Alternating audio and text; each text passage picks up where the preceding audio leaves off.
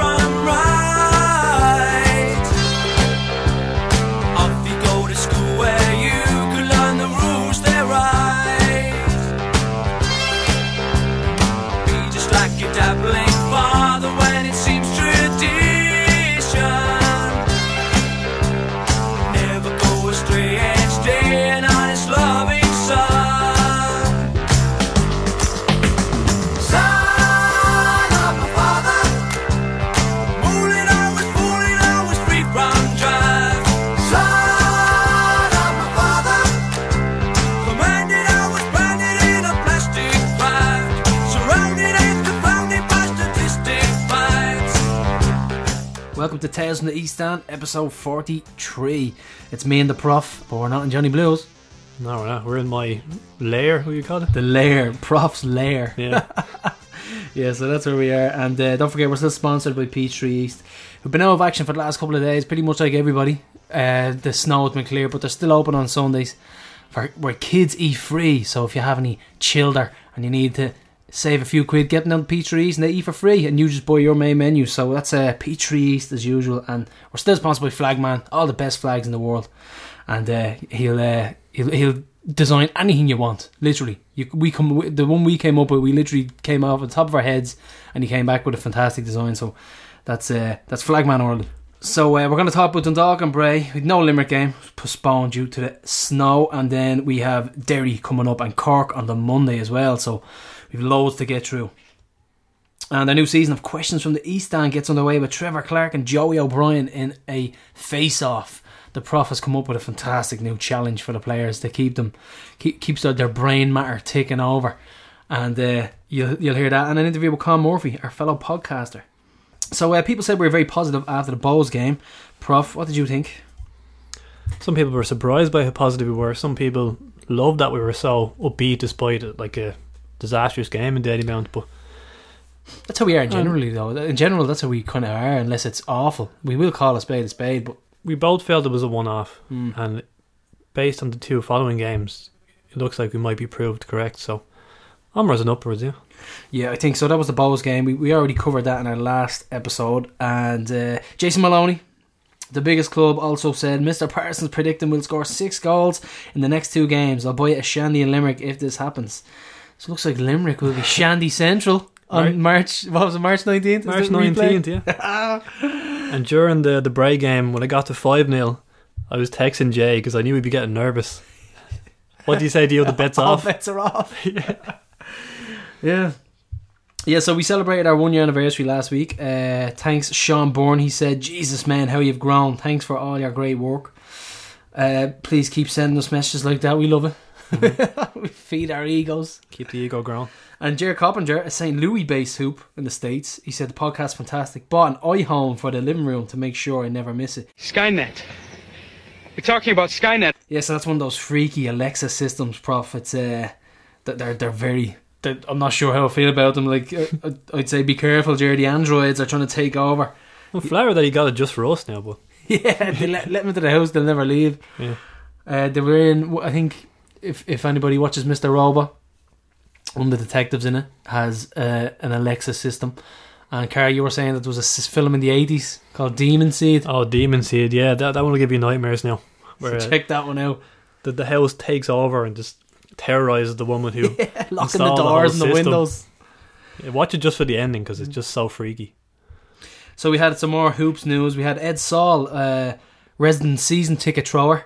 He said, "Hi lads, love the show. Can you mention my team, Fairhouse Clover, who beat Crumlin United 1-0 in Tallaght and are into the semi-final of the FAI New Balance Intermediate Cup, where they're now 1 game away from the Aviva. So that's Fairhouse. They're through to the semis, and a great win, and well done to the lads. Hope to see them in the Aviva." Yeah, best of luck to Ed's team. And I mentioned at the end of last year how we've been getting sort of random private messages on Facebook from people. And here's one from a guy. No intro, no hello or anything. It just read simply, "Can you send me smoke bombs?" It's like, do you know what? We just happen to have a cache in Carl's house. Yeah, we're going to send them on. I think people might have the wrong idea So about this random, show. yeah. Us.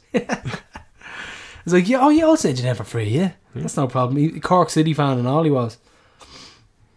Yeah, and so like we said, we're recording in the Prof's house today. The Prof's lair. Back to the origins. We started, it was the West Coast Cooler back in the day. Natural progression onto Bulmers then. Streets of Rage, Golden Axe, ISS Pro, Championship Manager. All mixed in with heads and volleys and bundles of fizzy cola bottles from Frank's. Don't forget the green box of chocolate bars. The green box of chocolate Which is actually bars. just behind you, Gar. The It green still box. exists. This has gone since Yeah. we're like 10. There's a throwback. Yeah, so there's no flags or seeds from Windsor Park in here. I do have a Junior Hoops calendar on the wall, though. Yeah, an abundance of books where the Prof gets his stats and dartboard, acoustic guitar in case he wants to go Jeff Jarrett on anybody and smash it over their heads. So like we said, we're in a couple of doors down from Johnny Blues.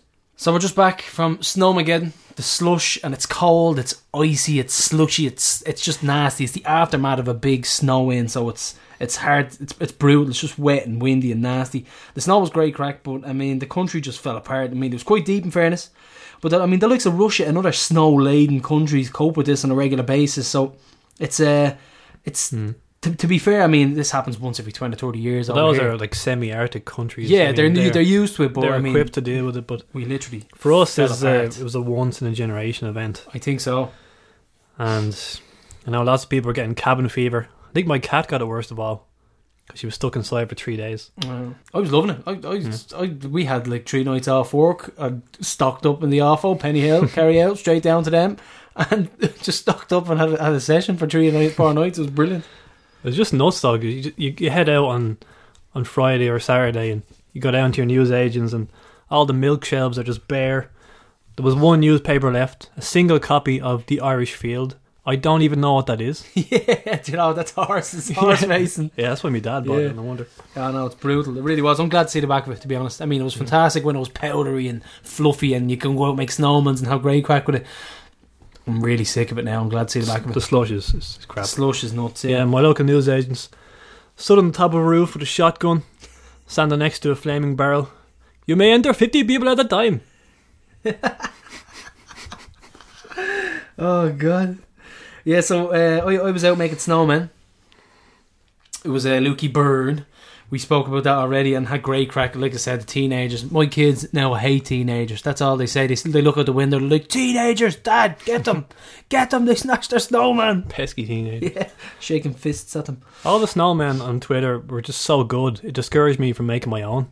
Because there was so many with scarves and jerseys and all. Like, I can't compete with this. Man, did you see the igloos? Oh yeah, people actually building man caves out of There was snow. a serious man cave on my road. There was one, I think the Harold Brothers in Crumlin did it. There was a guy, there's an Irish rapper called Kojak, and he built like a perfect igloo. It was the same shape, it had the little tunnel going into it. It was unbelievable. I mean, it's serious effort, and Abby, my daughter, showed me how to do it. All you do is pretty much get like a container that you have your lunch in, fill it full of snow, pack it down, and then the bricks just come out perfectly. All sit on each other, and then you'd have it done in maybe 2 or 3 hours if you really went for it. Jeez, I'm well jello. Yeah, well, jello. Yeah, so that was class. And then we had some bad news as well in Tala. There was the little looting. I mean, let's be honest, Carl. Disgraceful scenes. I mean, looting and literally tearing the roof all the place. So here's what happened, pretty much. Everybody knows about it, but here's what happened. A couple of youths, they tried to open the doors, they looted it, they pried them open, looted the place. That led to widespread looting, the parents sending their kids in and everything, and then a fucking digger rolled up, Carl. Great parenting there, but Yeah, a digger rolled up and tore the place down, literally. and tried to open up the safe. Tried to open up the safe, so they cracked. They were lifting up the digger and slamming it down, the digger onto the safe, and they were trying to crack open the safe till the cops showed up. And I mean, anyone involved should be ashamed. Let's be honest. They're putting people out of work. A lot of residents shop there for convenience and value, and it's no longer the case. So I don't think they're going to rebuild either. Apparently, they're disgusted with the whole turn of events, and they're not going to rebuild the place either. So, who does that? Who tears down? Who has access to these things? That's what I want to know. Apparently there was one knocking around Killenair and there was a digger, but they were going around drinking cans on it, but they were helping people apparently. They were digging people out and just driving around, but this just puts a horrible shine on Tallaght in general. Well, there was a video there of Tallaght residents digging an ambulance out of the snow, but that won't make as many headlines around the world, sadly. But I mean, there's going to be good and bad. Obviously, that was insane. I couldn't believe it. I didn't realise how interchangeable Tallaght, Jobstown and City West is in people's minds, because there's literally one person would say Jobstown, next person would say Tallaght. 100 metres in it, yeah. Like, it was in City West, wasn't it? You could say the border, right beside the McGulliam estate, which is rough enough as it is. I mean, well, I suppose if this happened in Crumlin, I would suddenly hail from Kimmage as well. So yeah, Kimmage. Yeah, but it was disgusting, and I hope it never happens again. And hopefully the people who are involved get caught, because it looks like slaps on the wrists all around, to be honest, at the moment. I like this comment from John Byrne. He said, "I've been saying it for days. Ireland would be the worst place on earth during a zombie apocalypse." Oh, certainly would, wouldn't it? Yeah, so cabin fever truly set in, and like I said, we'd dish out one quick show and keep you happy. Prof had a fantastic interview with Podge, and Podge is a bit of a talker, isn't he? I thought he was a quiet guy. Yeah, he's a great talker. I mean, I love the way he was honest. I mean, you don't get those cookie cutter interviews with footballers say, "Oh well, doesn't matter that I scored," and I just wanted the team to go through. He was like, "No, I wanted to score, so I could be the guy who put Spurs out. I wanted to be that guy." That was really refreshing. And he talked about bragging about playing against Ronaldo and stuff. Like, and he was like, I wanted to be the guy that scored against Spurs every time I played against them. It's definitely a cool guy. I can see him back in the hoops. One last hurrah in his the final years of his career. Hopefully, anyway. I'd love to see Podge back. Yeah, we threw it together, but you could hardly call it a filler episode. It was pretty decent snowed in listening, I thought. Pretty decent snowed in listening, yeah. And the Limerick game being called off actually solved the problem in one sense, because I wasn't sure where I was going to insert these interviews with Podge and Bobby and George, because they were so long. So I just put them together. Brilliant. Yeah. Absolutely brilliant. And I enjoyed the big chair last week while it lasted, but I suppose I shouldn't get too comfortable, Ger. You're the leader. But it really was. The two lads were excellent. I'd love to have a couple of points with them. I'd say they give us the real stories, the stuff that can't be aired. But if any two guys were long overdue the spotlight on this show, I think it was George and Bobby. I think so. Definitely the case, because if you look at the amount of effort that they put in, like I said, this is their hobby. They could charge, so they're doing this for the love of Rovers, and it's sad to say that there's not enough of that anymore. I mean, we have the volunteers who are still giving us a vow of silence. They won't speak to us. That's Richie Carroll, Conor O'Sullivan. Harry Connor. They've stonewalled us. We'll get them eventually. But we want to highlight everybody around the club who does do the good things. I mean, these guys give up their time. The guys on the turnstiles. I did the turnstiles once, and you do miss the game. And these guys do it every week, so you have to give them their kudos and say fair play. They are keeping the club going and keeping the club alive. Shout out as well to Declan Swanton, our graphic designer, because I wanted to try and put a good picture on last week's show, and I thought, are there pictures of Bobby and George? Because they're always taking the pictures. True. I thought, what are the chances of getting one of them together? So I asked them, and sure enough, you had one of them having a point together. I think that might have been at the end of season lunch. It was, yeah. I was so happy with that, because they actually talked about in the interview how people think they have a rivalry, and they say no, they're actually good mates. So I was so chuffed when I had them and you could point. Yeah, no, you could hear them when they were speaking. Like Bobby was in the background agreeing with George most of the time, and they were having pretty much a conversation between themselves at times. Yeah. Where you can tell that they both genuinely love photography, and there's no rivalry there. It's a passion that we both have for Rovers. We're not trying to compete with each other over Rovers. Who knows what and who thinks what is better. They're both interested in photography, and they're both interested in what each other does. Yeah. There's no real competitiveness. That really came across, I thought, as well. Yeah, it was really good. So definitely, like I said, I'd love to have a point with the lads. Hopefully they make it to the away trip, and we can have a couple over there. But so we had other shows in the same boat as well. There's a couple of other Skypers out there with LOI Weekly, and who else was struggling to get their show out? I think Con did his. He does his on a Sunday, so I think he escaped the madness. Yeah, I think our show was definitely a lot better than the Late Late Show, because they literally pulled people in off the street. Yeah. Really should have just cancelled, lads. No one would have minded. You would have done the same though if you're the host. You're going to think of something. I mean, they want to go out and do it. They're there already. Did they actually pull people in the street? Yeah. What randomers?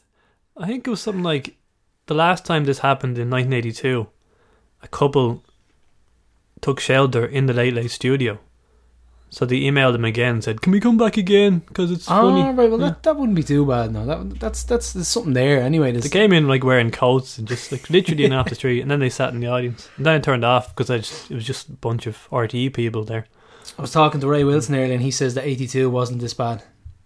Yeah, he's just arrived. He emigrated just after that, I think. Maybe. Yeah, I think it was 84, maybe after 85, maybe after the 4 in a row. I'm not sure, but he was saying that he had to walk halfway home. Taxi man couldn't get in, and when he got into the house, he couldn't turn the heating on. I think the heating was knackered, so he was freezing.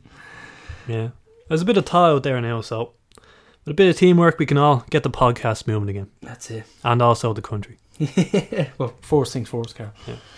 So Paul O'Connell, our Gary Twigg Supporters Club saviour, he posted on Facebook he was listening to us at 2 in the morning on the Friday as the wind was howling down his chimney. So whiskey loaded, check. Window seat to watch the snowstorm, check. And podcast on, check. So I'm firmly in this boat with Paul. It was beautiful. I had a few Guinness and I just storm watched for an hour or two, a few tunes, and took it all in.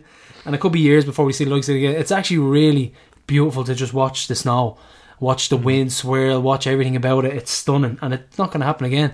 And then you might have the odd person falling as well, who's walking by with their milk. You go out and give them a hand. Sorry about that, I laughed, I'm sorry. Yeah, so like I said, it's not going to happen again for a long time, Carl. It's 82 was the last time, and this was apparently worse than 82.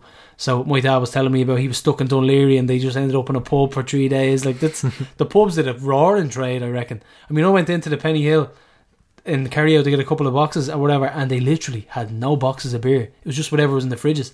People, the first place they go to is the off license when they think they're going to be snowed in. Oh, it's gas. But we'll move on. We'll talk about Kieran Stafford now, and he had a great quote. He said, "Those who don't know the Yacht Pub, it's the smallest in Ringsend, and there was 10 of us on Thursday night, and that would have made up a lot of its capacity. And none of the lads are Rovers related, but we spent an hour singing Build Me Up Buttercup and Sean Kavanagh is a hoop. He hates bows." We'll talk more about Sean Kavanagh soon. Oh yes. Like we talked about Ray already, he left Sydney to come here during this. I think he's nuts. Great timing, right? Yeah, coming on to this madness. I think Dan Fulham did the sensible thing and just stayed put. Dan Fulham, Dan, can we swap jobs, please? Because you were there on a working holiday. I find it very hard to believe that was a working holiday, man. You had a ball. And he was giving out and he was saying that he wasn't too successful on Tinder over there. They don't like the pale, tubby Irish guys. Maybe a bit harsh on yourself there, Dan. And we had Gary Shaw with an interview about Snowmageddon, Prof. Yeah, basically said that they couldn't really train over the few days. They tried to get some indoor training started in Santry. Didn't work out. And he said he couldn't really train to any sort of decent level at home without proper facilities. So he said mainly it was about watching his diet. Oh. Like not reaching for the biscuit tins and stuff. Which is something I did constantly over the last few days. Oh, believe me, I did. But Snowmageddon with Shawsy, do you know what I thought would have been a good idea? I would have been old school. I would have got a load of shovels and snow shovels and said to the team, "Let's go, let's clear the pitch." Same as training. I mean, you might as well. What's the big deal? Everybody else is out doing it, doing their gardens, doing their pavers. Let's go, get out and clear the pitch. Team building operation. I know. These pampered footballers. So we're going to move on to some other news now, some League of Ireland news, well, former League of Ireland news. We have Patrick McElhaney and Sean Maguire on the score sheet for their English clubs over the weekend. The commentators, Prof, butchering McElhaney's name. Give us the pronunciation. What did they go with? I didn't hear it actually, but we heard an interview with Podge last week about how much he's had to deal with those mispronunciations, so it's probably only going to get worse for McElhaney. Yeah, you should just give up. Like Podge said, he just gave up. He said it's been butchered. Just call him Podge. Yeah. Former hoop Owen Doyle scored for Oldham as well. Yeah, good old Doyle scored my first ever Rovers goal that I saw. I spoke about that with Connor Fitz there recently in for a programme editorial he was talking to me about. I was telling him the first ever Rovers goal I saw. It was a Doyle header 2008 in the Tolka last season in Tolka. 2-1 loss in Daly Mount Park. Simon Madden cross, if I might add. Touchy subject. Touchy subject. And so we're going to go back. We're going to talk about the last couple of games we played. But first of all, there was Bradley's retort to Kenny about Sean Gannon. He said if we threw the kitchen sink at him, the doc must have thrown the whole kitchen at him. Should he be getting involved in these things, Prof? Should we be getting involved in this slanging matches, like mud slinging and... Well, there's a media event the day before in Tala, and the journals asking him about Kenny's comments. So he's kind of in a lose-lose situation. If he says nothing, he's boring, and he's just letting Kenny get away with shite. If he says something where it's like, well, you haven't won anything yet, so you're opening himself up to criticism that way. Yeah, true. It's a bit of a lose-lose at times, isn't it? Well, I think he had to respond with something. Yeah, I mean, what he said made sense and was funny, so I had no problem with it. It seems like Kenny's a bit desperate at the moment, isn't it?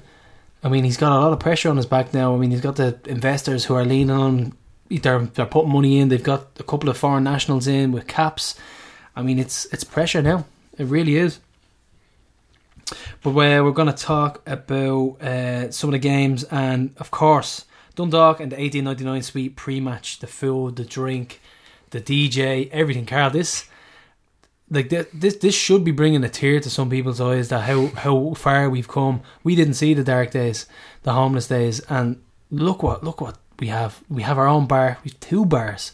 We have DJs who are willing to play. We've people willing to serve food. And by the way, we told Ray we'd critique the burgers. Absolutely top notch. The curry, brilliant, and a lot of people were very happy with it. But the burgers, Ray, you have the Tales from the East End approval stamp on that one.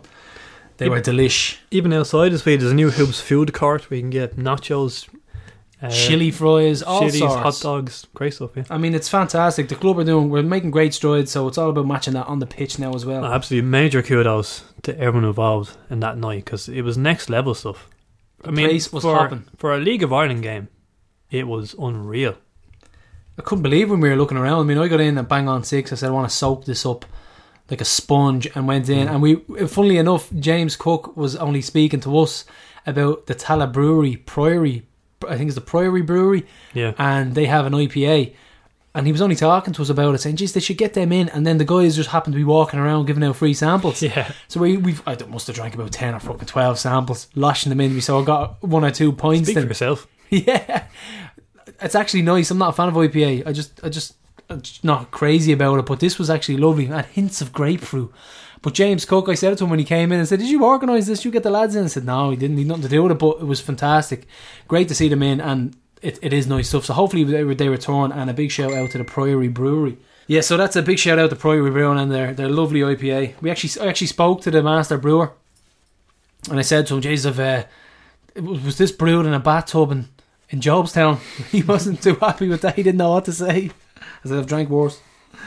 But no, it was a fantastic night. It really was, and the tunes were great as well. Very Rovers shade of green on it. But we're going to move on down to, we have Sean O'Connor, a quote for him, and he said, for the first time ever, the matchday experience overshadowed the actual match. The 1899 is a fantastic addition, and it will only get better. He said, at times I found myself thinking, is this really a League of Ireland game? Drinks, offers, decent grub, and well managed. Amazing. Well done to all involved, and especially the cheap beer as well. 3 bottles for a tenner. Yeah. And you had your Guinness for a £5. I mean, it really went down well, and I can't wait for the kind of the category A games, as they say. That's when it's really going to kick off. The Corks, Dundalk at home again, Bows at home, Pats at home. That's when you're going to have your good. We're going to struggle with Bray. Let's be honest, Bray at home. Maybe Limerick. We could even come to a thing where we could maybe let Limerick fans in. Some people thought it would be open on a Monday, but I mean, no, you shouldn't expect that. Especially with the snow. The snow was kind of kicking in then as well. It was tough. So as for the game in itself, Gareth, this is a first for the podcast because we have a 0-0 game to talk about. First time in 51 competitive games. 51 games. Last time was Bray in October 2016. And what did you say before the game? Bradza doesn't do 0-0. Yeah, I gave you all those stats beforehand, yeah, and then it happened.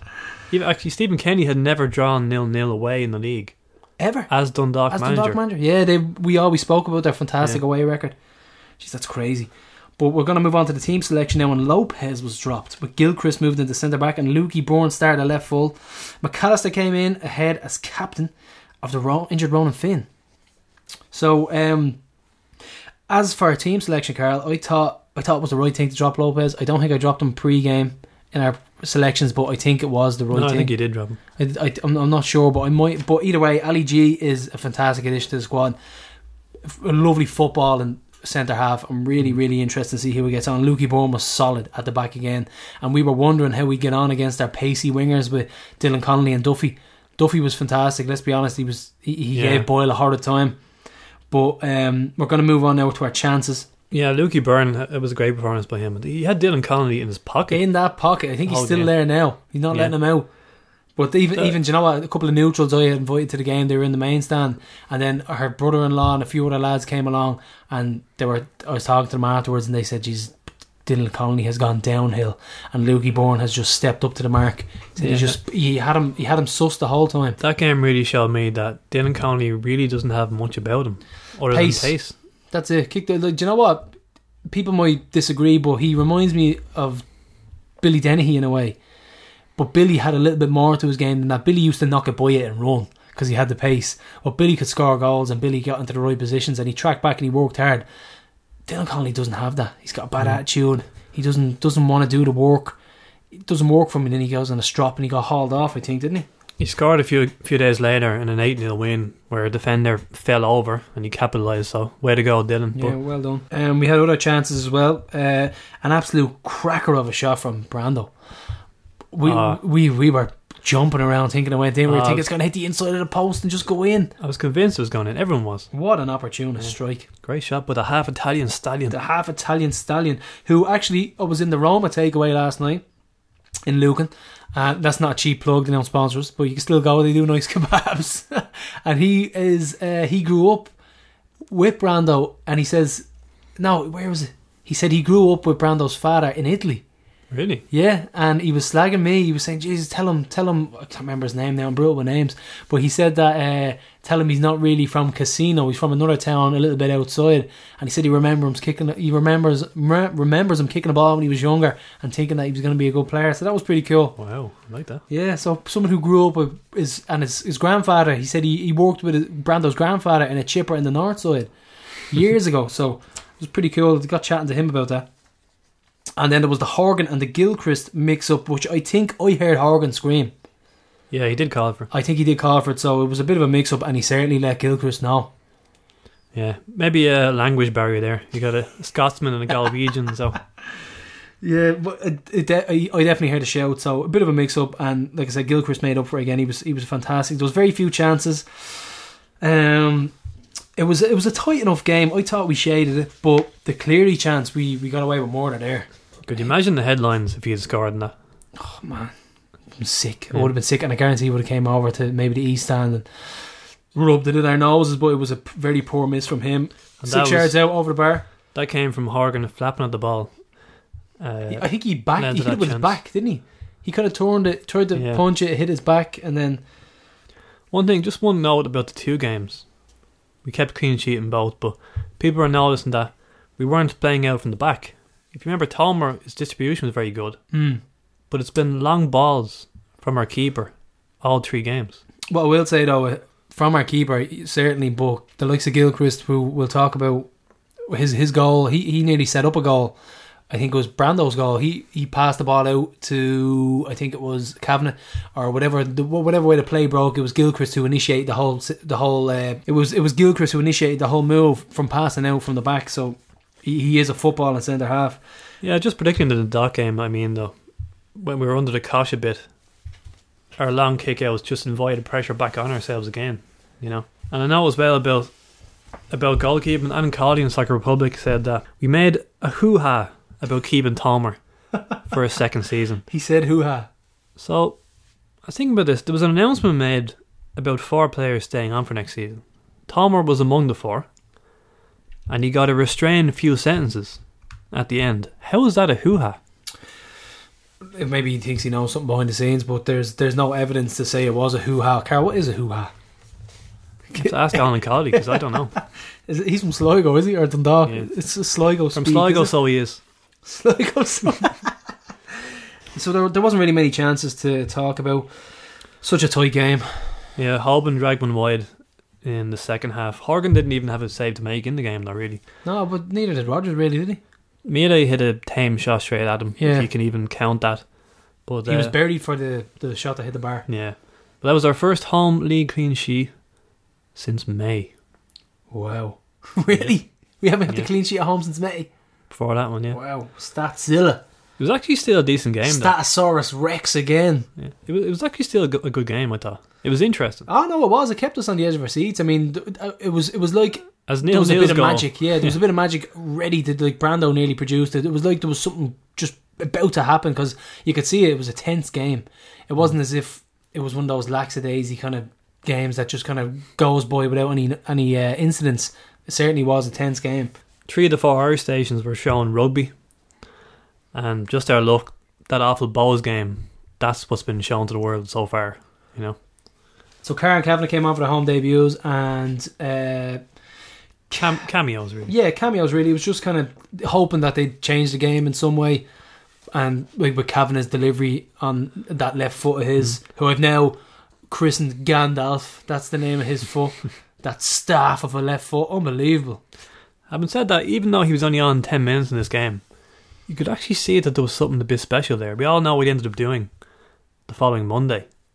But he nearly got through on goal at one point, and unluckily he was just offside. The linesman with the Donald Trump hair. Donald Called Trump, him yeah, off. he's actually from Crumlin. He's from Durrow Road. Yeah, so we had other performances, and like I said, it was one of those, nobody really stood out, you know. I mean, I think Well, Lee Grace was masterful, as he always yeah, is. that's going to be some partnership. Yeah. And Lopez certainly he's going to have to work hard to get back into that team, and I can't see it happening because the two of them work really well together. And I mean, they both play football. They're both good in the air. They're both complete centre halves, in my opinion. It's all about who's going to play fullback now. I mean, will Lukey get in after a great performance? And then we've still to talk about Trev coming back as well. So We've played 3 different left backs so far, haven't we? yeah. Ethan Boyle grew into the game second half. Improved performance by him. He's just a unit, isn't he? He's like a wardrobe. He like eating the wardrobe Boyle. He's so big, and he has an orthodox way of running as well. Like, he's not going to be the Madden. We can rule that out. He's not going to be bombing up and down and swinging in crosses. He's going to get forward, I think, as much as he can, but I don't think he has the ability to do what Madden did, which is unfair really to keep comparing him to Madden because Madden's gone. But I think I think he will grow into his position, and he will be a success. I knew this would happen, though. I knew the Madden thing would just linger over him for the first will. 4 or 5 months. It's really unfair. Yeah, no, it is unfair, and it's like I just compared him to him, so You have to judge him on his own. You can't Yeah. be comparing him to the previous like fullback. to be honest, I don't think anybody competing with him is ever going to win a 50-50 tackle, a header, or any sort of hustle and bustle or shoulder him off the ball or anything like that, because he's an absolute tank. He had a good battle with Aaron Green in the Bray game. So I and don't he think- came out on top for the most Yeah, part. no, I think so. And Aaron Green is pretty good on his day. So I was very disappointed by Kustrain this game, I have to say. yeah, he didn't amount to much, did he? But it was probably a good time to play Dundalk because obviously they ended up beating Limerick 8-0. So kind of both teams were kind of finding their feet early into the season. Yeah, and went on to vent at the lesser teams after that. So we'll talk about the crowd. The crowd was officially 4,000, which is bollocks. To be honest, the place was packed. You've done well to squeeze another 2,000 in there somehow, but it was pretty damn full. Fantastic atmosphere as well. And once again, I mean, we're getting behind the team. And as someone said on Rovers chat, they only counted humans.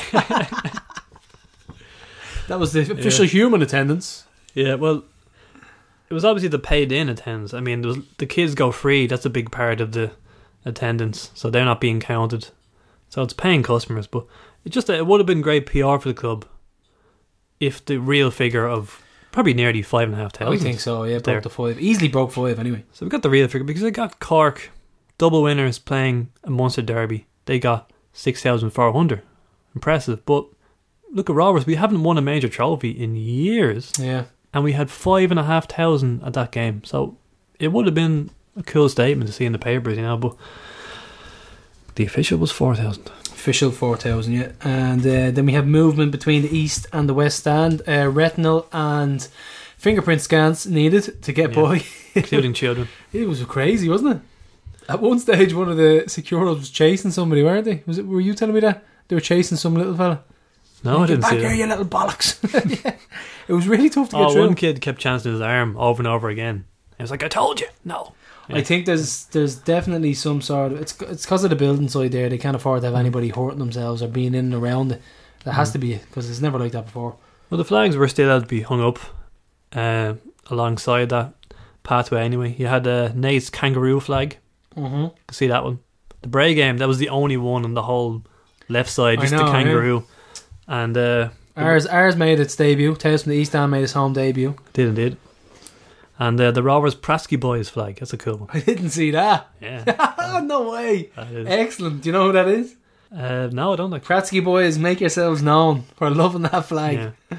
But Block P of the East Stand was still closed off. Are we still being punished from last I season? don't know.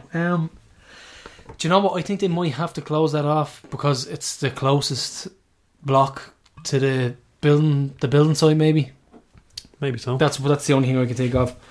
It's probably some insurance thing, but yeah, we had Jason Maloney was surprised by how toxic some of the so-called support in the West Stand, and it's something that we touched on a couple of times last year when we watched a couple of games there. I agree completely with Jason. I can't stand the moaning and the constant drain of energy that comes from that stand at times. Now obviously it's not everybody, but anytime I've been there, every little thing is scrutinised and criticised and moaned at.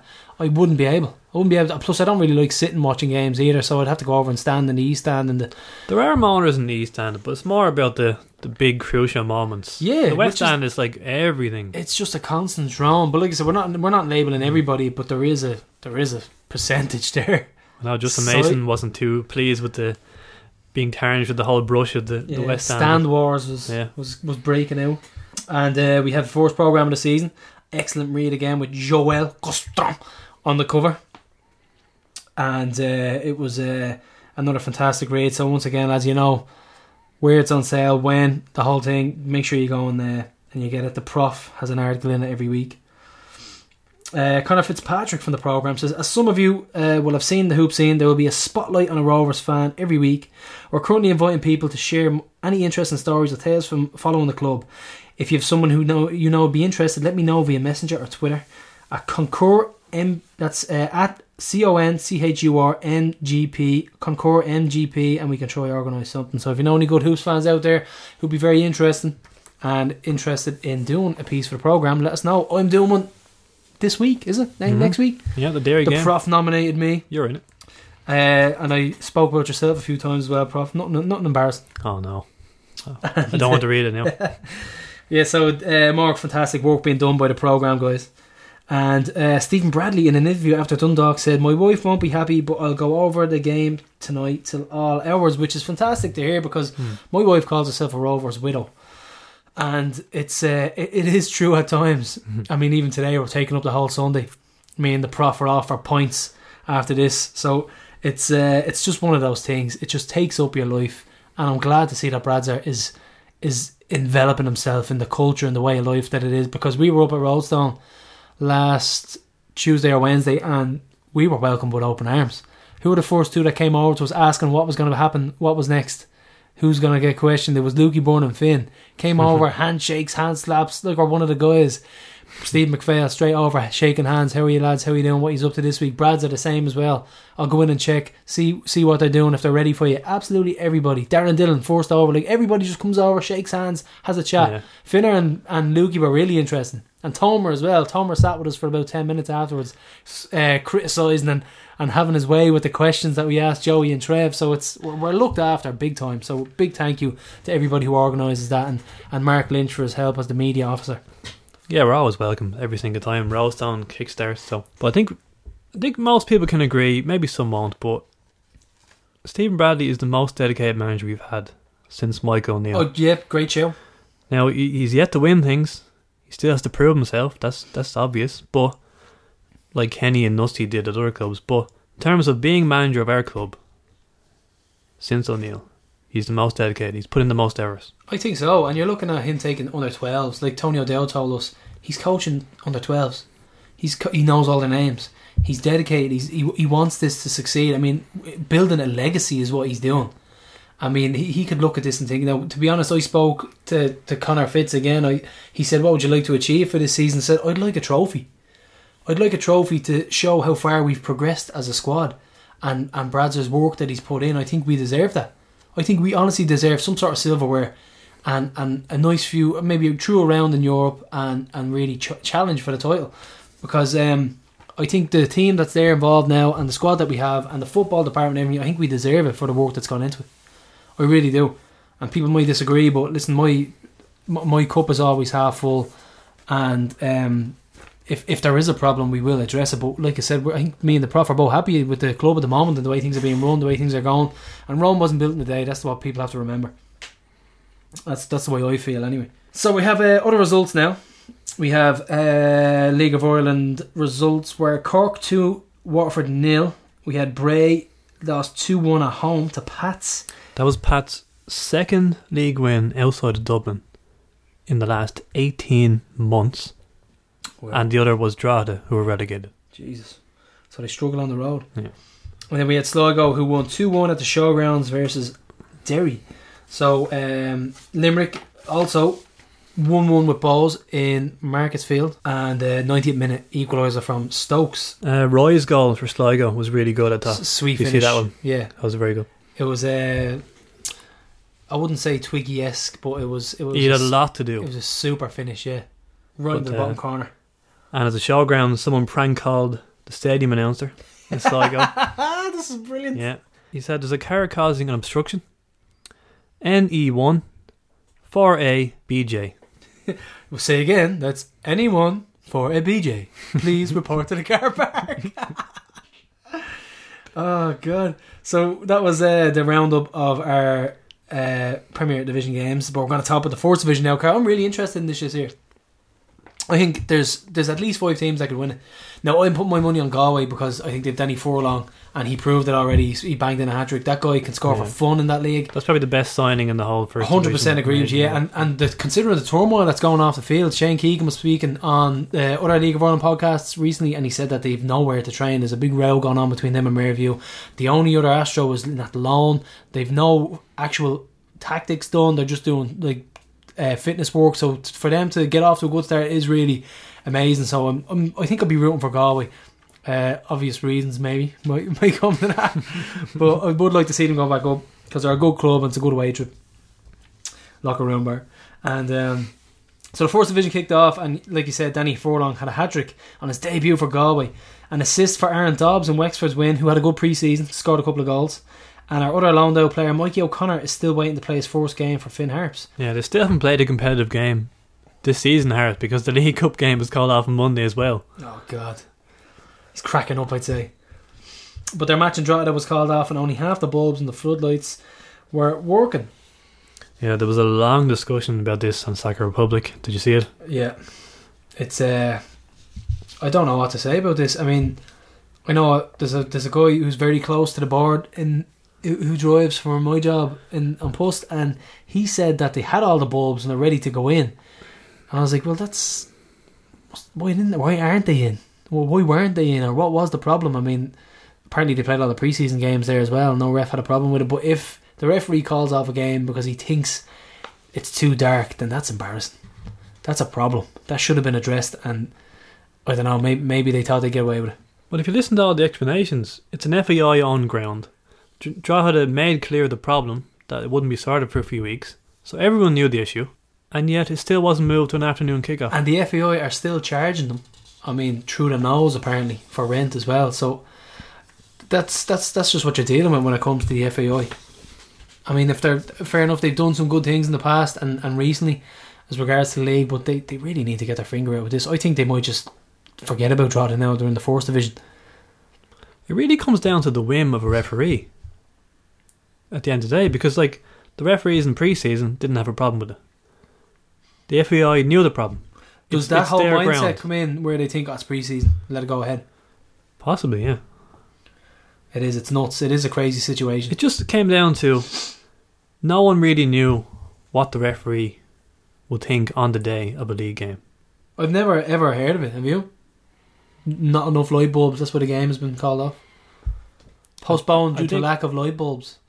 I think I've heard of postponed games because the Failure. pitch was too dark and stuff. Yeah. Failure of light bulbs, but never Yeah. because it's not enough. You know, it's quite embarrassing for the league. And two good managers who actually had a very good interview on Soccer Republic about it. And Tim Clancy you could see he was just upset about it. He was just like, what can we do? And 'Cause that was his first game as manager. First game as manager, yeah. And then you had Ollie, who came out with another quotable classic, bro. The reporter said to him, "So what are you going to do now?" He goes, "I don't know. Think about going to Mother Hughes for a pint." Sure, why not? Paid for the bus, paid for the food, paid for the preparation to come down. Then the game's called off. Might as well go for a pint. Because coincidentally, RT had sent our cameras up there for the game, which they rarely do for a first division match. Yeah. And sure enough, was called off. Oh, that's crazy. But there was a great interview in the Irish Examiner with Drogheda fan Arthur Matthews. You'd know him as the co-writer of Father Ted. Okay. The game could have gone ahead. Even the two managers said so. When kick-off was 5 minutes late, then 10 minutes late, it was a case of, what's happening here? I had no idea. The lights aren't the brightest, but it never occurred to me that they'd caused the game to be called off. Then over the PA, this very grim voice, "We have an announcement." My first thought was that maybe there'd been a massive terrorist attack somewhere, or North Korea had launched a nuclear missile. I thought of those possibilities before I ever thought there might be a problem with the floodlights. Brilliant, isn't he? It was a great quote for him as well about the domestic league. He said, "I think it's a classic lack of imagination that you have in Ireland.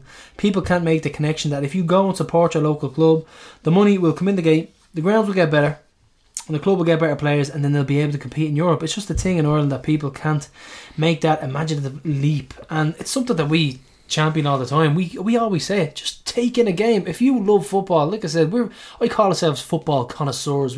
We'll watch, like we used to watch Glenmore out the back in the Maccabi Fields there, as they call it, or with the Des Duffy stand as well. Remember they had a little stand, a tiny little white stand, and you'd watch the game, and I think there was a fellow who used to call him Batman. Remember? And we said to him, "Why do you call him Batman?" He said, "Because I fly up the wings." I think that's what he used to say. There's a few ex-Rovers links there, actually. Yeah, it was Darren Maguire. Connor Flynn I think he's the manager now. Connor Flynn was probably the superstar at the time, wasn't he? Yeah, tall striker. Of our childhood anyway. But listen, you'll find something you love about any game. If you genuinely love football, like I'll take in Leinster senior games because it's a good standard of amateur football. It really is. You go and watch Crumlin, Bluebell, Mocktus, like that's some good footballers. Like you have a lot of league, like Jason Bourne is playing for Bluebell. They've got a lot of good players there, and if you love football, you find anything you love in any game of football. And all these footballing snobs have no time. I really don't. No time for them. That was one of the best interviews I've read in a long time. The Arts Matches one, so definitely go and check it out. And I have another thing in common with Arthur, and that is in terms of following Ireland, we both lost interest at the exact same time. 2010 under Trapattoni. We were avid. He had just had enough at that point. Yeah. We were avid Ireland fans for years. You know, we used to hang off and we used to pray Kilban whenever the ball would go out left. We're going, don't go. We used to hate Kilban. Yeah. I was still shocked how he got 100 caps. Really underappreciated McCarthy at the time. Looking back now, I think so. Yeah. Another good quote from the week was Kenny Shields, the master of mind games on balls. They're full time. They pretend they're part time. They always attempt to be the underdog. It's a myth. Don't believe it. They're probably trained more than us. But you know what I love about that? I howled with laughter when I heard I guarantee I loved it so much. I guarantee you, he was thinking to himself, "We're going up to Bows. They're playing well at the moment. I'm going to come out with a silly statement and hope they come out all guns blazing and then we can hit them on the break." And it worked. They won 1-0. They got the 3 points.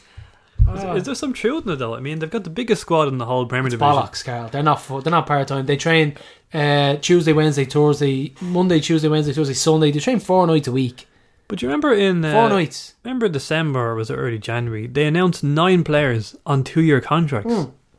It's bollocks. It is a myth. They train 4 or 5 nights a week, and that's not part-time. Part-time is 2 nights a week.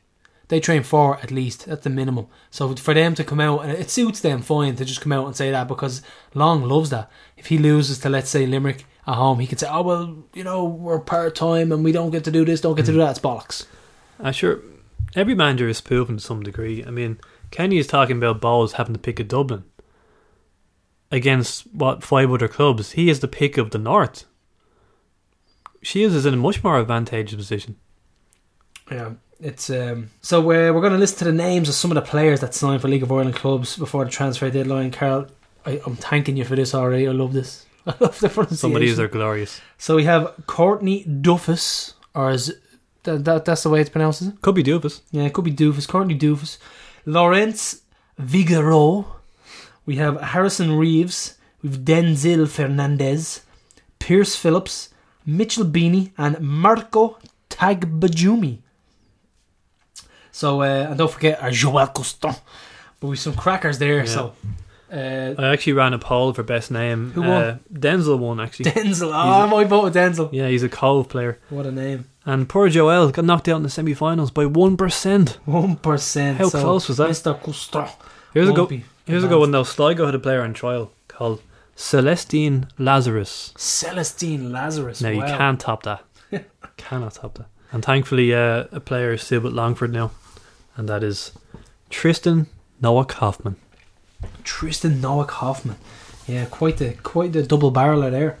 So we've more Bray statements, and they actually sent out, it was like a wrestling promo.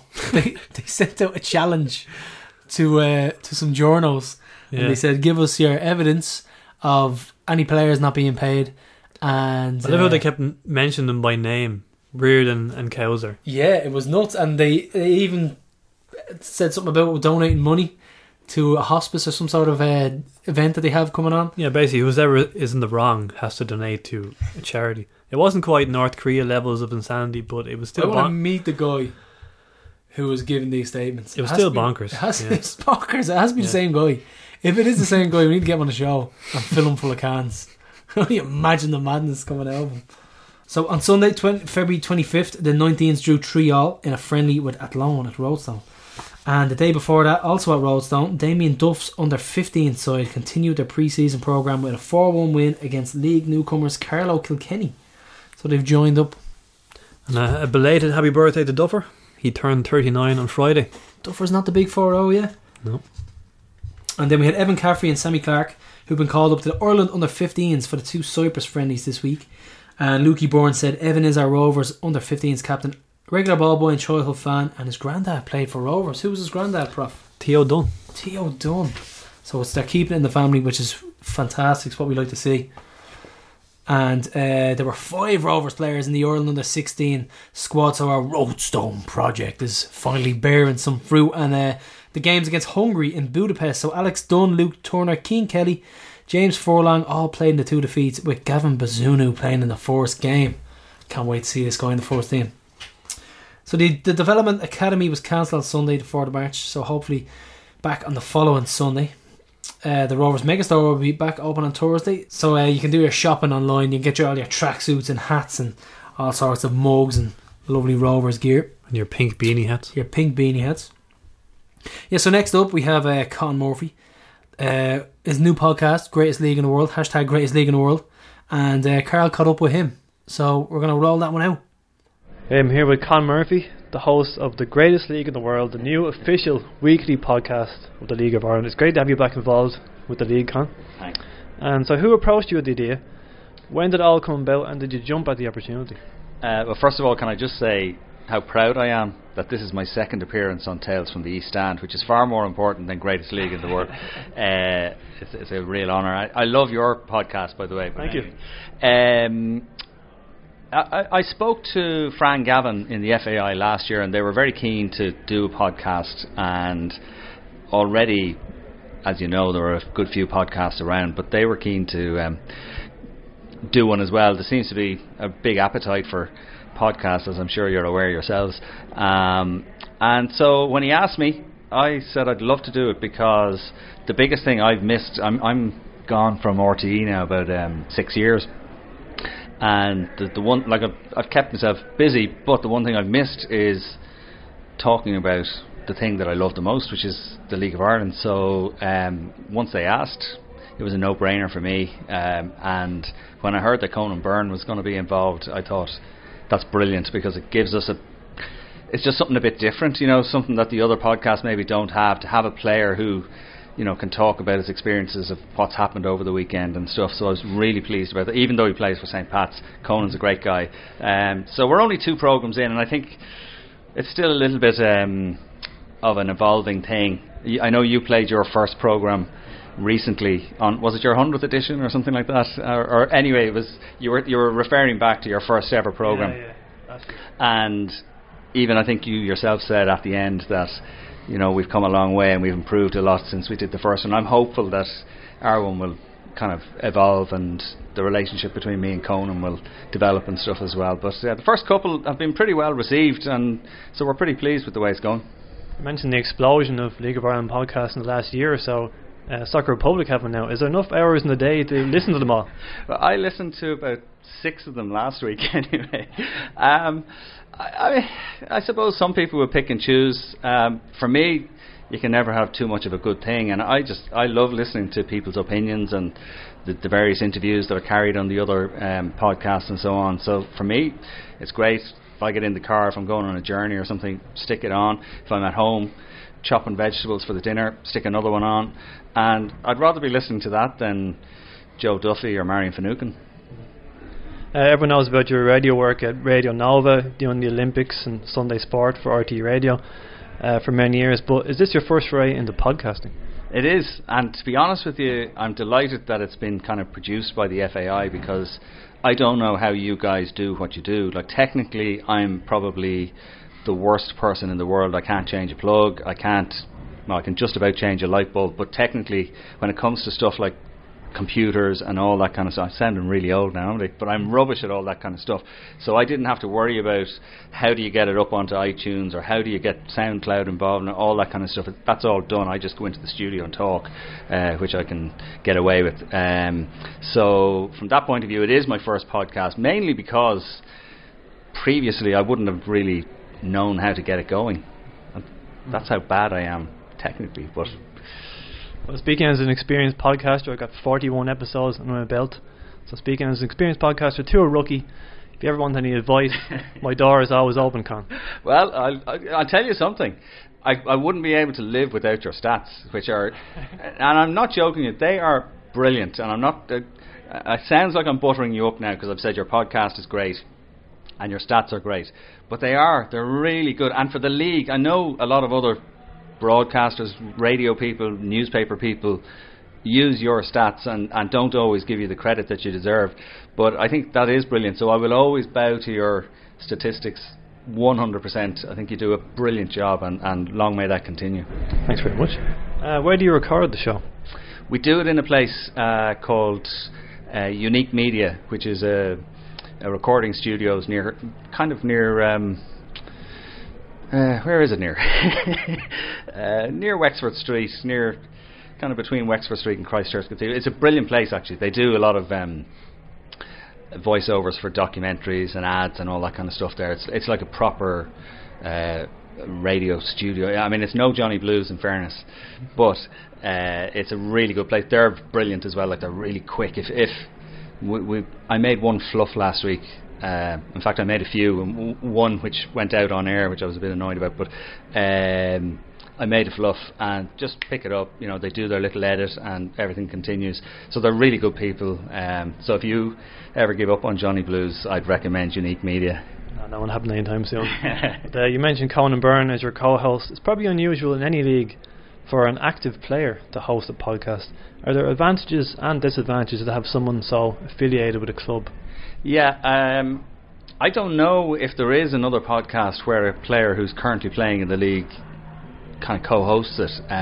From our point of view, like, it's just, I love hearing him talk about, you know, his relationship with referees. This week he was talking about the goal he scored against Bray, and he was able to confirm that it was a fluke, and B, he was able to confirm that he was like told to make the run by Owen Garvin, who was taking a quick free kick. Owen put it on his toe and he scored, and to get the kind of little bits of insight, you know, whether it's something from the dressing room, I think that's brilliant. I do think he is slightly hamstrung in that if a discussion comes up about the standard of refereeing in the league or something, he can't be overly critical, certainly of individuals, because they might be reffing his match, you know, a week or two down the road. So he's a little bit held up when it comes to that kind of stuff, but in general I think it's really good to have somebody who's playing involved, and I'm really enjoying. He's a really nice guy.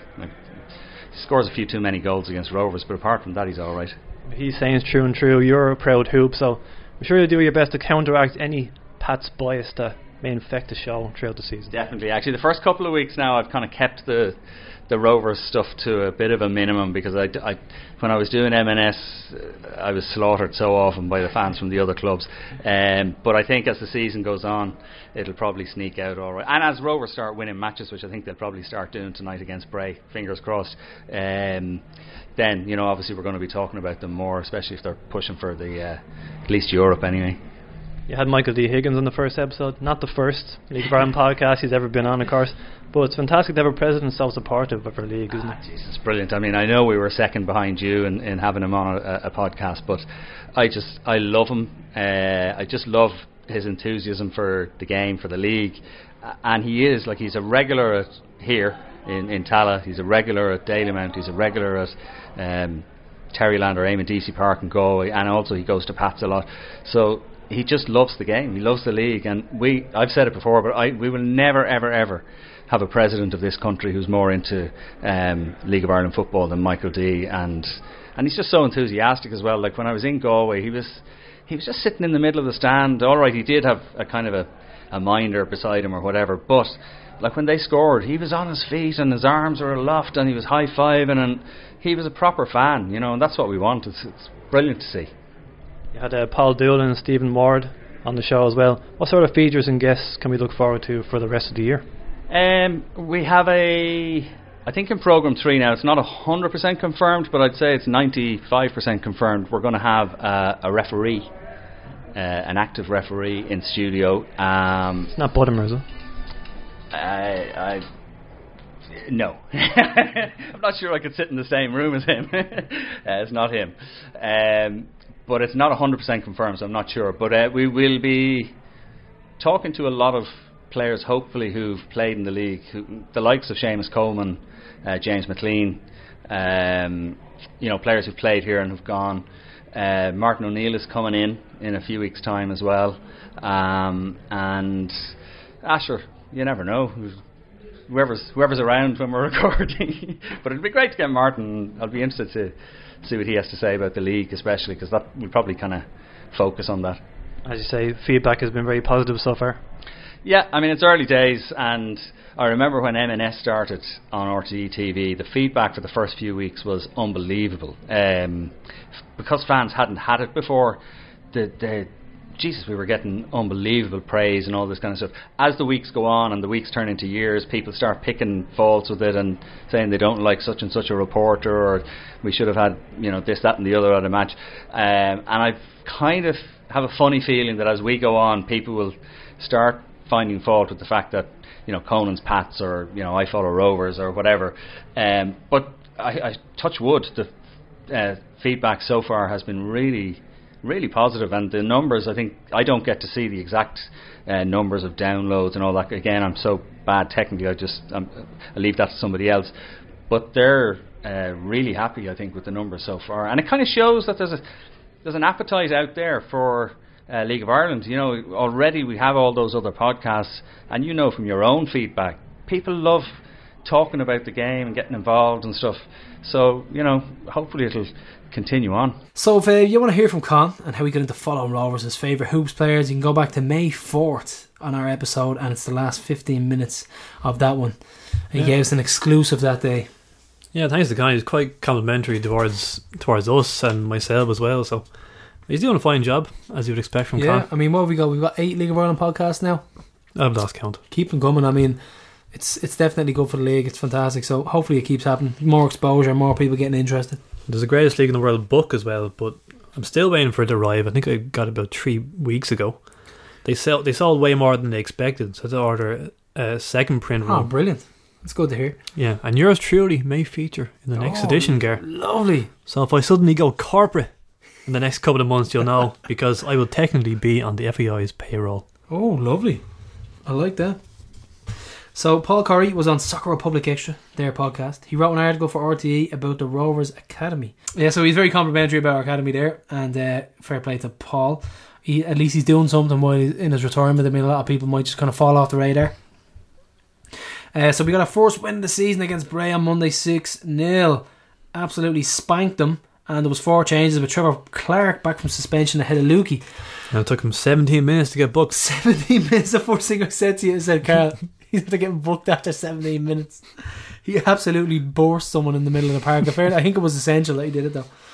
So we'd Sam Bowen in for Greg Bulger, which was a shock. What do you think, Prof? Well, he had a knee injury, as it turned out.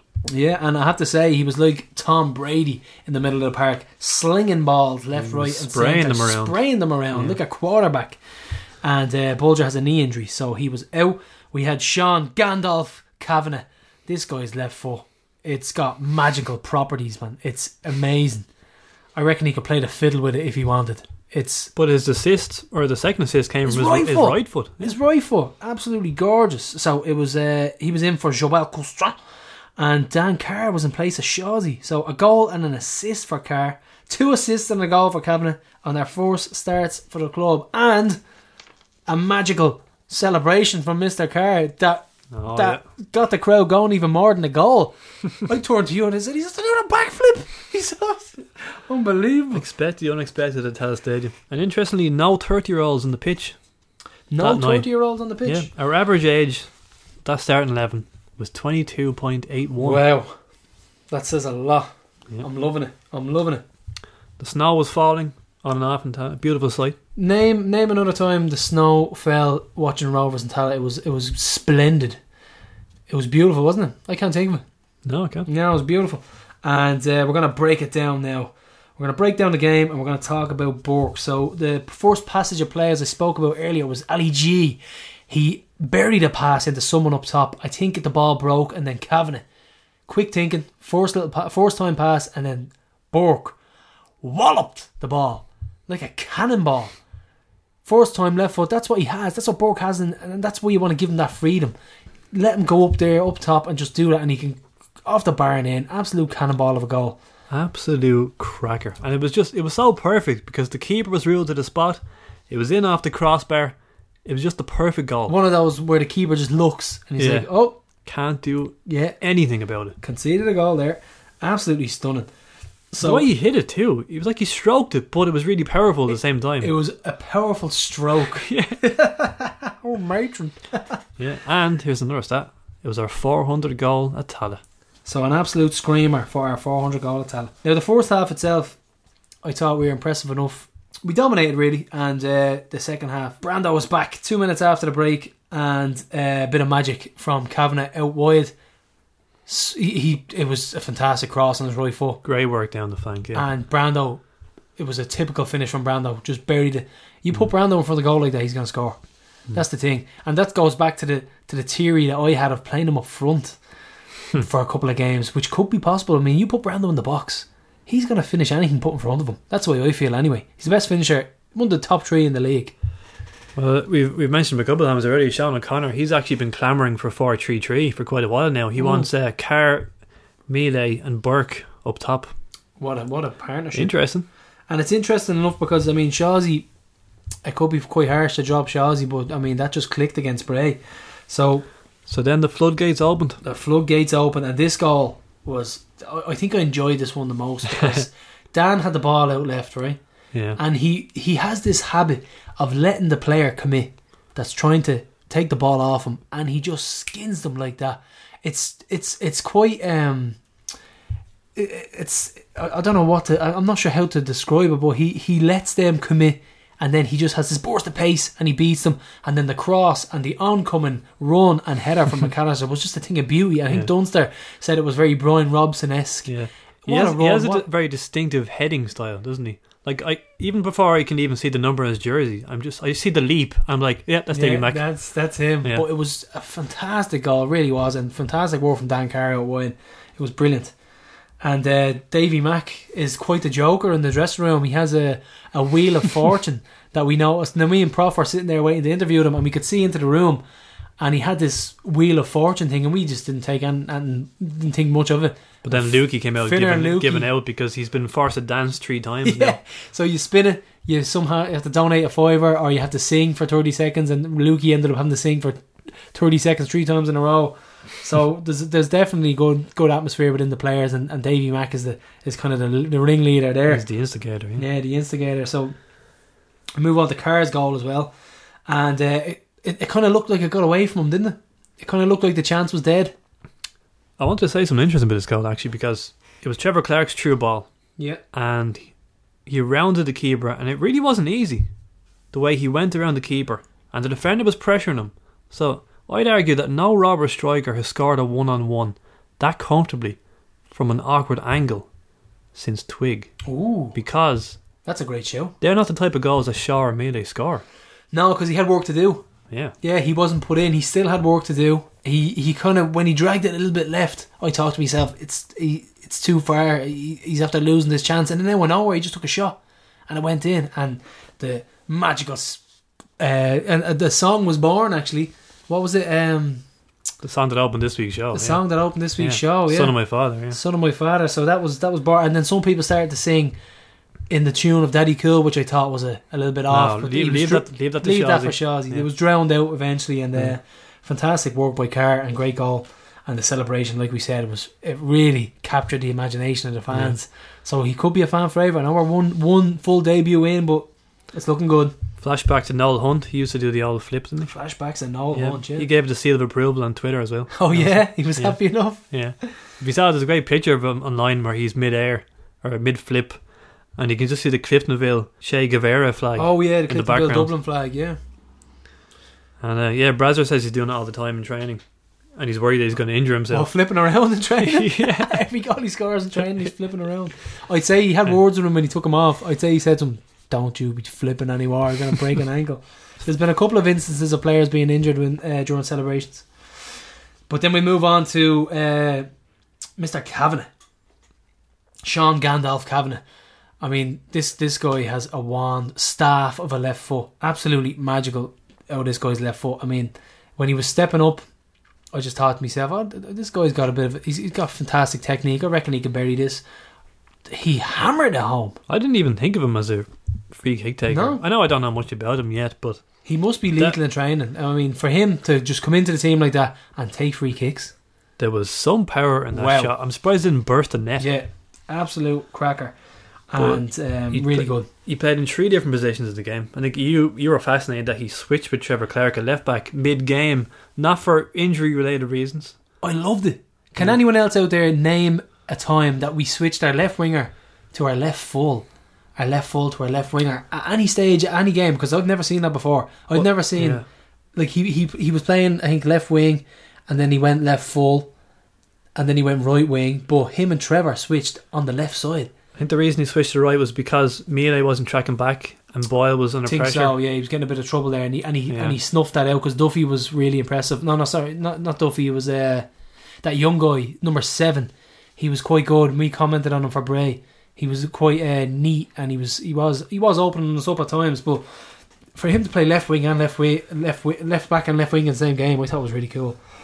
But Kavanagh looks a real find. I mean, when was the last time a player debuted in February and you thought, shit, we'll be able to hold on to him? I know. In July. And where's his best position as well? Because he played 3 positions, we don't know where to put him. Trevor Clark is best at left full and key, and because of Trevor's piercing runs, you're better off having Kavanagh up the pitch where he'll do damage with his delivery and those shots and goal. He had 1 shot on goal in the first half as well, stung the keeper's palms, and he had to knock it out for a corner. So I think that's the position you're going to be looking at him in an advanced left wing position, letting him whip in balls for Carr or Shawsey and having shots whenever he gets a bit of space, because he is absolutely lethal with that left foot. And even his right, like you said, we had an assist with his right foot as well. So as you mentioned, Carr will become a fan's favourite. So 2 players to get really excited about. I know, yeah. Carr and Kavanagh. I think it's what the team needed, that little injection. It really makes you look forward to the games now. Oh yeah, you do anyway, but seeing these new players, see what they do next. Yeah. So Mealy 6-0. This was an excellent finish as well. This is actually, if you go back to Portugal against who do we play in Portugal where Boyd scored? It was the last game. I think it was North Shopping. And he worked really hard to get anywhere near that ball. Same again. Look how hard he worked. He made that goal himself. Yeah. Look how hard he worked to get that assist. He absolutely hammered defenders. He dogged them, and then he squared it. And Brando once again put Brando in there. He's going to finish those chances. Super finish and excellent team goal. Yeah, so 5 different scores in that game. 5 different scores. So we know we've got goals all over the park. I know you and many others were calling for Brando to be dropped, and he wasn't tracking back, and he didn't do much at all in the first 2 games. But I think he's worth his place in the team just for those finishes. Just because he can finish. But you could say that about Bork as well. Bork can be a little bit indisciplined at times as regards to tracking back and his positional sense, and sometimes just taking random shots for 40 yards. But we know he can score them. But him and Brando are coaches' dreams. For you to mould and sculpt them into the players you want to be, that they should be a coach's dream, you know. I just think they'll be nice that Carr or whoever, where they'll have an off night and they won't be able to find a net, but Mealy will just stick one away. That's the thing, yeah. He scores goals that other players can't. And if you get him into those positions, like we said, and if he keeps advancing the way he does in those games and getting him to those positions. Yeah, so Bray, were they poor or were we just brilliant, Prof? They were poor. They did get a 0-0 draw in Oriel Park. I mean, they went up to Oriel, got a draw, so they're not terrible. They're not absolutely horrible, but they are going to struggle. I mean, when I saw Hugh Douglas and Sean Heaney centre half, I thought to myself, we need to expose these. There's no way we're going to come away without anything less but 3 points. You have to be pleased with how ruthless you were. When was the last time we were that ruthless around goal? No, it's fantastic to see, and it was our biggest win in all competitions since the Setanta Cup final, remember? 7-1 over Drogheda. That was 5 years ago. And will this, our biggest win since 5 years, and will this, will the break and the snow affect us as regards to our momentum? We're going to be going into the Derry game. Everybody will, in fairness, but everyone's in the same I would have boat, liked to have gotten the Limerick game out of the way. I thought we would have beat them. And so that was Bray. I think the final analysis is that they are going to struggle and they're going to be poor. Well, after the first 2 games, you're thinking, did everyone get it wrong about Limerick? Because bar that Stokes, they would have had 6 points from the first 2 games. Yeah, true. And Bray got that draw in Dundalk. But then the Monday comes around and Bray are beating 6-0 and Limerick are beating 8-0, and you're thinking, well, everyone was right then. Yeah, it's hard, isn't it? It's hard to judge. We'll move on now, and we have Owen Rice, a podcast favourite, and he said, were it not for 10 minutes of lunacy in Dalymount, we'd be celebrating a great start to the season, which is very true. Very true. And you had Ronan Coughlin at Bray now, who was in the middle of the park. Neat enough little player, but couldn't really cause us much damage. He was, remember he played a trial game. He played in that Carduff game. And he was actually with us in the summer of last year. But we ended up signing Cameron King instead. So he came back to us in January, and he was told that, there's an interview he came out with recently, he was told that he would have to wait for a body to go out before he could sign for Rovers. Yeah. So then he went to Bray. And we had just over 1,500 in attendance, and that's not too bad considering it was a Monday night. It was Baltic. I mean, it's Monday nights are brutal for football, let's be honest. It was Monday, it was Bray, it was cold. Monday, Bray and cold. There, summed up in one. But it's just when you look at the figures in black and white, we went from 5,500 to 1,500. I saw Barney on Facebook, he wasn't happy that Sligo and Waterford got better crowds on the Monday night. I see his point, but actually 1,500 for that game, put into perspective, it wasn't bad. Yeah, considering Bray. Well, who are Waterford and Sligo playing? Well, Sligo are at home to the champions, Cork. So Cork brought how many? At least 400, I'd say. And Waterford are back in the top 5 for the first time in over 10 years. Yeah. So there's a buzz around the place. There's a novelty there. Let's be honest, if any other team, like I don't know, let's say Pats, they would have brought a couple of hundred to Tallaght, but Bray literally brought like 30 people. Max 50. So that's what you're looking at. That's where you could probably count the extra 300 or 400 down for. So, but it was still 500 more than a certain north side team in their Tuesday game up in Castle Grayskull. Mordor at home to Derry. So as Maloney said, they're only there to see the Rovers. Yeah, natural order has been restored. And Stokes missed a penalty in the 90th minute. So the mind games have been won by Shields. So he scored the last minute equaliser, and then the following game he missed the last minute penalty. Yeah. So we're ahead of Bohs on the table for just 180 minutes after that Daily Mount disaster. And remember them singing we're top of the league? God. So we have a quote here from Ben Stafford. Ben Stafford said, "I can't understand the hype and pressure we put on ourselves over a Bohs game."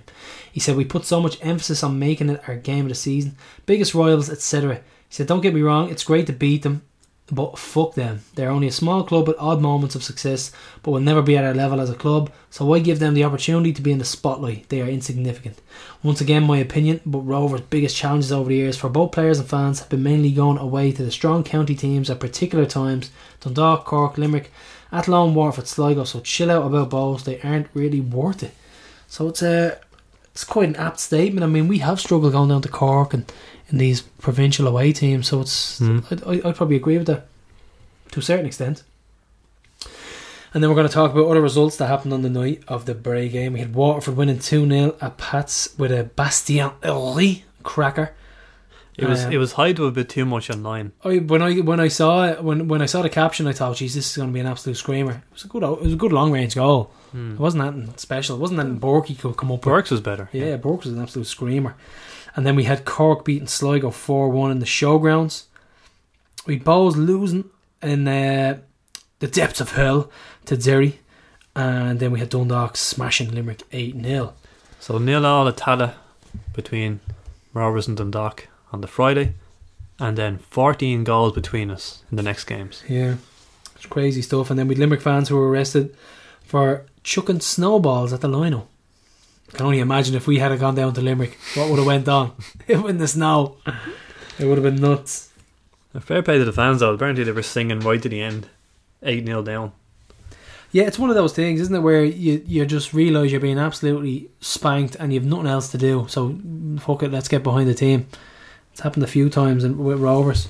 Remember us against Cork in the Cup, 5-0 down. There you go. That atmosphere was rocking, in fairness. It's just how it happens, I suppose. Yeah, it's just how it happens. And then with Kempes, he'd noticed a fixture pattern this season. He said, "The next 6 games we're playing teams who played Dundalk the week before. So if Dundalk are winning, we're facing a team every week most likely lost the week before. Lazy cut and paste fixture planning by the FAI, which I think gives us a strong advantage over a proper random set of fixtures from a momentum point of view. E.g. Limerick were trashed by Dundalk, who were supposed to face us at the weekend." That's pretty eagle-eyed from him, wasn't it? That was a great spot. Yeah. And the club put out a call for someone who can do video work to join the media team, and it was answered, Carl. Yeah, Derek answered the call. He's a League of Ireland fan from Fairhouse who just wanted to get involved with the league. He actually works for 98 FM, amongst others, so he has bags of experience, and you can already see from the 2 clips we've done so far that it's going to be a great addition. I got on to you the second I saw that new video, and I said, "Who is this guy?" I says, "I'm loving his work." Yeah, it's all done with an iPhone. No way. There's a microphone going into the iPhone, yeah. And didn't George Kelly or Bobby say that? I think it was George. He said he could do your whole wedding on an iPhone now because the cameras are so good. Yeah. We got some feedback into my first ever video interview with Bradzer. Oh, yeah. Gene Craig said, "Great interview." And Walter Walper said, "What a clueless twat." Walter Walper. Yeah. So that was very helpful. Thanks for that. Another one we have to get in. Was he calling you the twat or Bradzer? Bradzer. I hope. You hope so. Yeah. Well, maybe Soccer Republic will put that up now, since they see him as a voice of the people. Yeah, that's it. I don't think he's real. I think he's fake. If anyone knows Walter Walper, please confirm if he's real. Probably sits in the West Stand. So we've a new format of questions from the East Stand. So, Prof, you want to give it a quick rundown there and let the fans know? Well, this might sound contrived, but we've retroactively docked a point from Trevor Clark from last season, because remember we handed him that first one. Oh yeah. So that put him down to 3 points. So basically, anyone with only 3 points or less is in danger of having to qualify for the last 16 of the Cup. So we're throwing some of those low scorers in with the new signings, and there's going to be 6 qualifying matches. So you have to win those to get a place in the last 16 of the Cup. What about the coefficients? I wouldn't go that far now. Get Dan Fulham on board to help us out. Yeah, so it's going to be really interesting, and we're going to roll out that clip now. We had Trev Clark versus Joey O'Brien in our brand new format of Questions from the East Stand. So we're here in the Roadstone and we're back for Questions from the East Stand Season 2, and has a twist. Last year we quizzed the whole squad, we made a league table of scores, and Luke Bourne won the trophy by beating James Down in a playoff. So this time it's going to be a cup competition, so a knockout format all the way through, and who's better to start with than Trevor Clark. We did our first ever quiz with you, Trev, and Tomer last year round. Trev is going to go head to head with one of our newest signings, Joey O'Brien. It wasn't a head to head like this one. It'll be 10 questions each going back and forth between the two of you, so Trev, Joey, and so on. So whoever gets the most answers right goes out. Goes through, and the next round who's out. So Carl is our referee, and he's going to call you if you take too long. So how long do you have to answer it? Carl's going to be the ref, so he'll read out the rules there. Whatever he sees fit. So we'll have a tiebreaker round if it's a draw. 4 second rule, isn't it? 4 seconds. Quick fire. So we're going to start with Trev. So Trev, there's 2 League One clubs left in the FA Cup. Name one. There's a League of Ireland connection with both of them. Can't remember. Can't think of off the top of my head. Right, so we can. And Joey, give us one of those teams.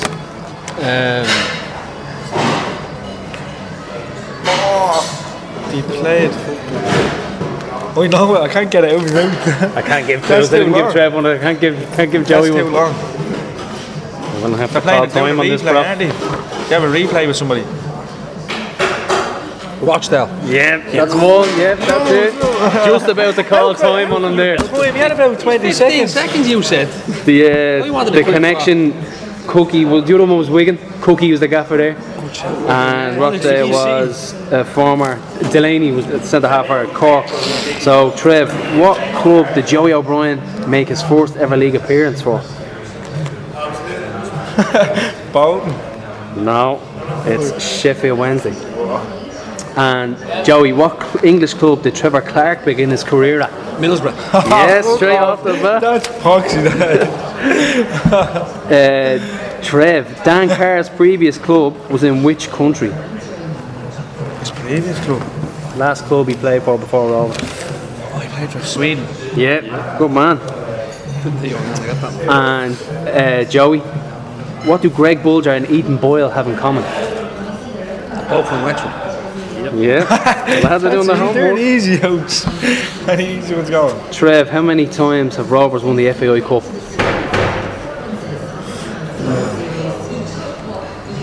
6 times or something. 6 times, bro. Can you believe that? No, it's 24. Were the holders. I wasn't even born when they were winning that. True. And Joey, how many times have we won the league? 14. 17. Trev, the movie I, Tonya is about which Olympic sport? Oh, Tanya. You're killing me here. I know Olympic sport. I know it.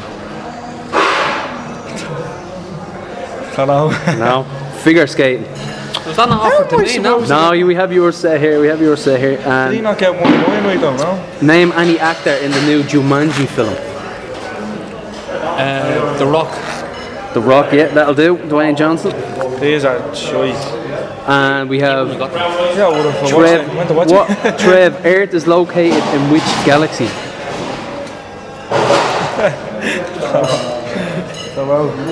The Milky Way. And Joey, what causes tides on Earth?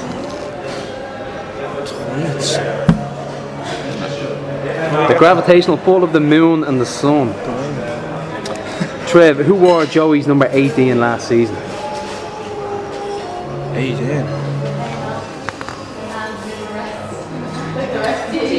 Give him a clue.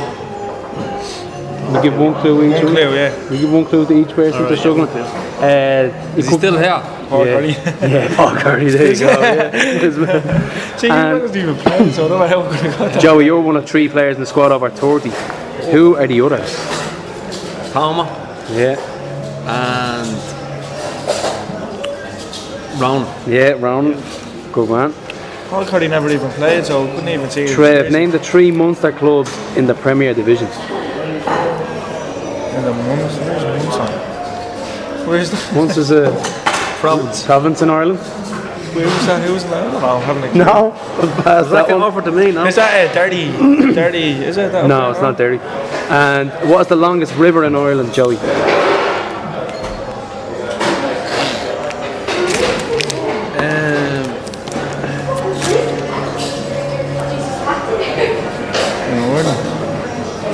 The Shannon. Yep, the Shannon. Joey, or Trev, what is 3/4 of 8? Of what? 3/4 of the digit 8. What is 3/4 of 8? Should be getting this. Basic maths, quick maths. 6, is it? Yeah, 6. Good man. Imagine I went to school. And Joey, what in the game rock paper scissors? Who beats rock? Paper. Yeah, paper. And finally, They're easy ones for him. a thermometer is used to measure what? Temperature. Yep. And what is the penultimate letter of the English alphabet?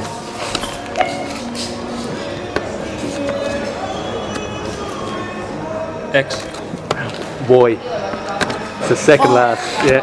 I knew that as well. X. So the prof is doing up the scores now. X, Y, Z. Yeah, Joey wins 7-3. So Joey edges it 7-3. So is that- Joey's it's through moving to the on next round, yeah. That's what I'm going to win for. So that's it from I'm going to Trev. questions from the East End today. You're a joke then. I was up against I had a few more years experience of general knowledge. Ask me things I hadn't a clue. So that's it from the lads. And what do you think of that, Prof? I remember Trev saying the exact same thing last year. He said, "You're killing me." And he tried to do the same thing again. Tried to look at the answers beforehand. He tried to sneak a look. Yeah. But he was really interested in it, in fairness to him. He Yeah. thought it was going to be a bit of crack. But yeah, he was soundly beaten in the end. So Lukey has officially began his defence of his crown, and he wanted to inspect the questions first. In fairness, which we are happy to do because they're not his questions. We'll have his own tailor-made questions, and we'll decide who he's going to play soon enough. When you mentioned earlier that Tomer was hanging about and he looked at the questions, so he was having a look through them afterwards, and he knew the 3 clubs in Munster. An Israeli Canadian knew it, and Trevor didn't. In the country max a year, and poor old Trev didn't know it. That is poor. Oh man. So we've Derry on the Friday, Cork on the Monday, so we're going to do our start 11s and predictions.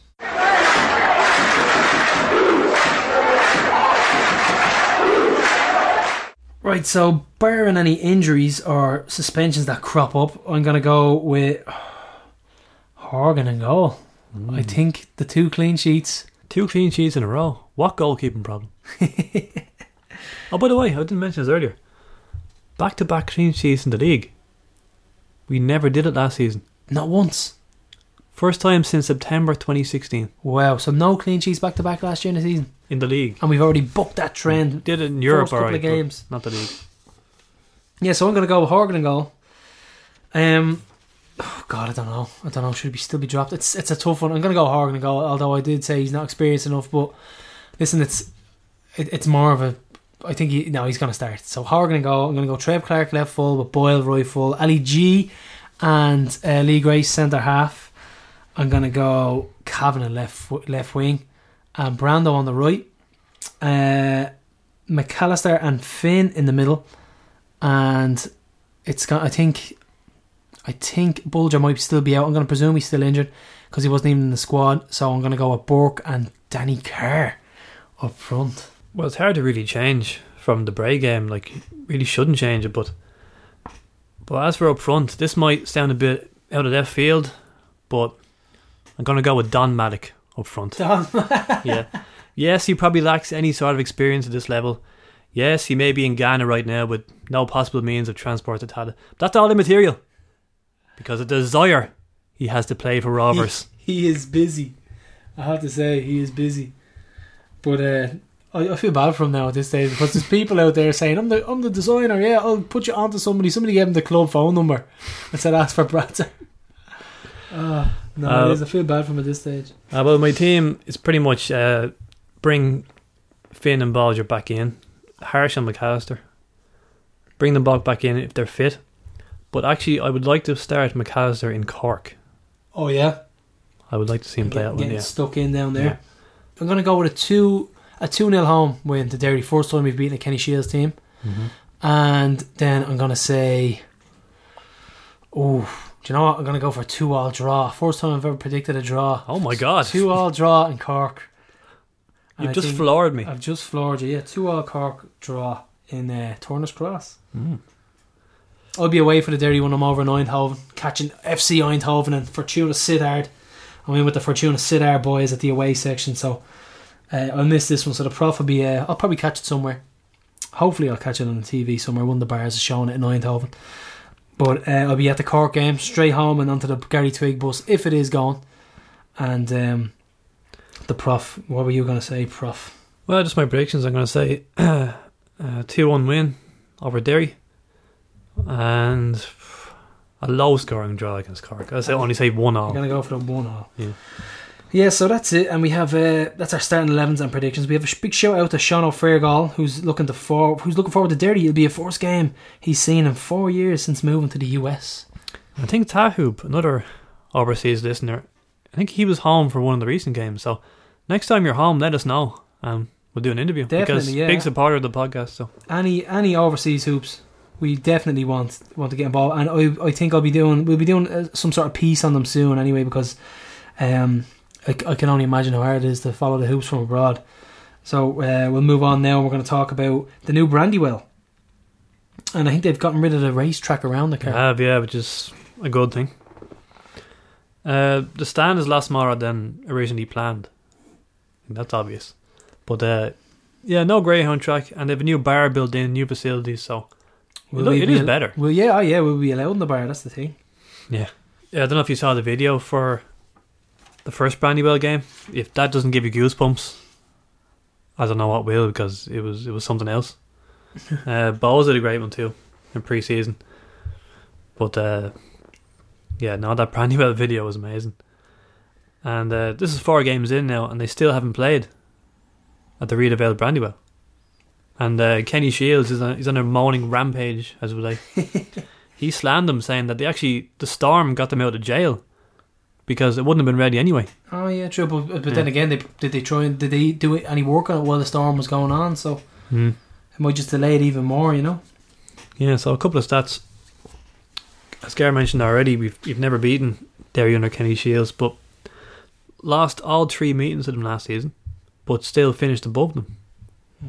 And we lost 3 times to Dundalk in 2010, if you remember that. And we won the league, and they finished 5th. We won the other game 4-0. But that was the first time since 1982-83 that Rovers finished above a team they lost every game against, and that was Galway.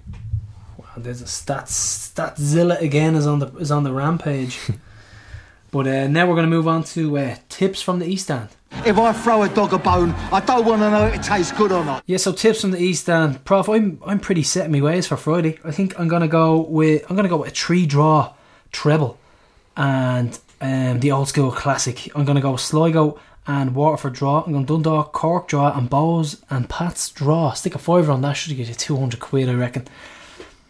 I'm gonna mull over the Monday fixtures while you mull over the Fridays.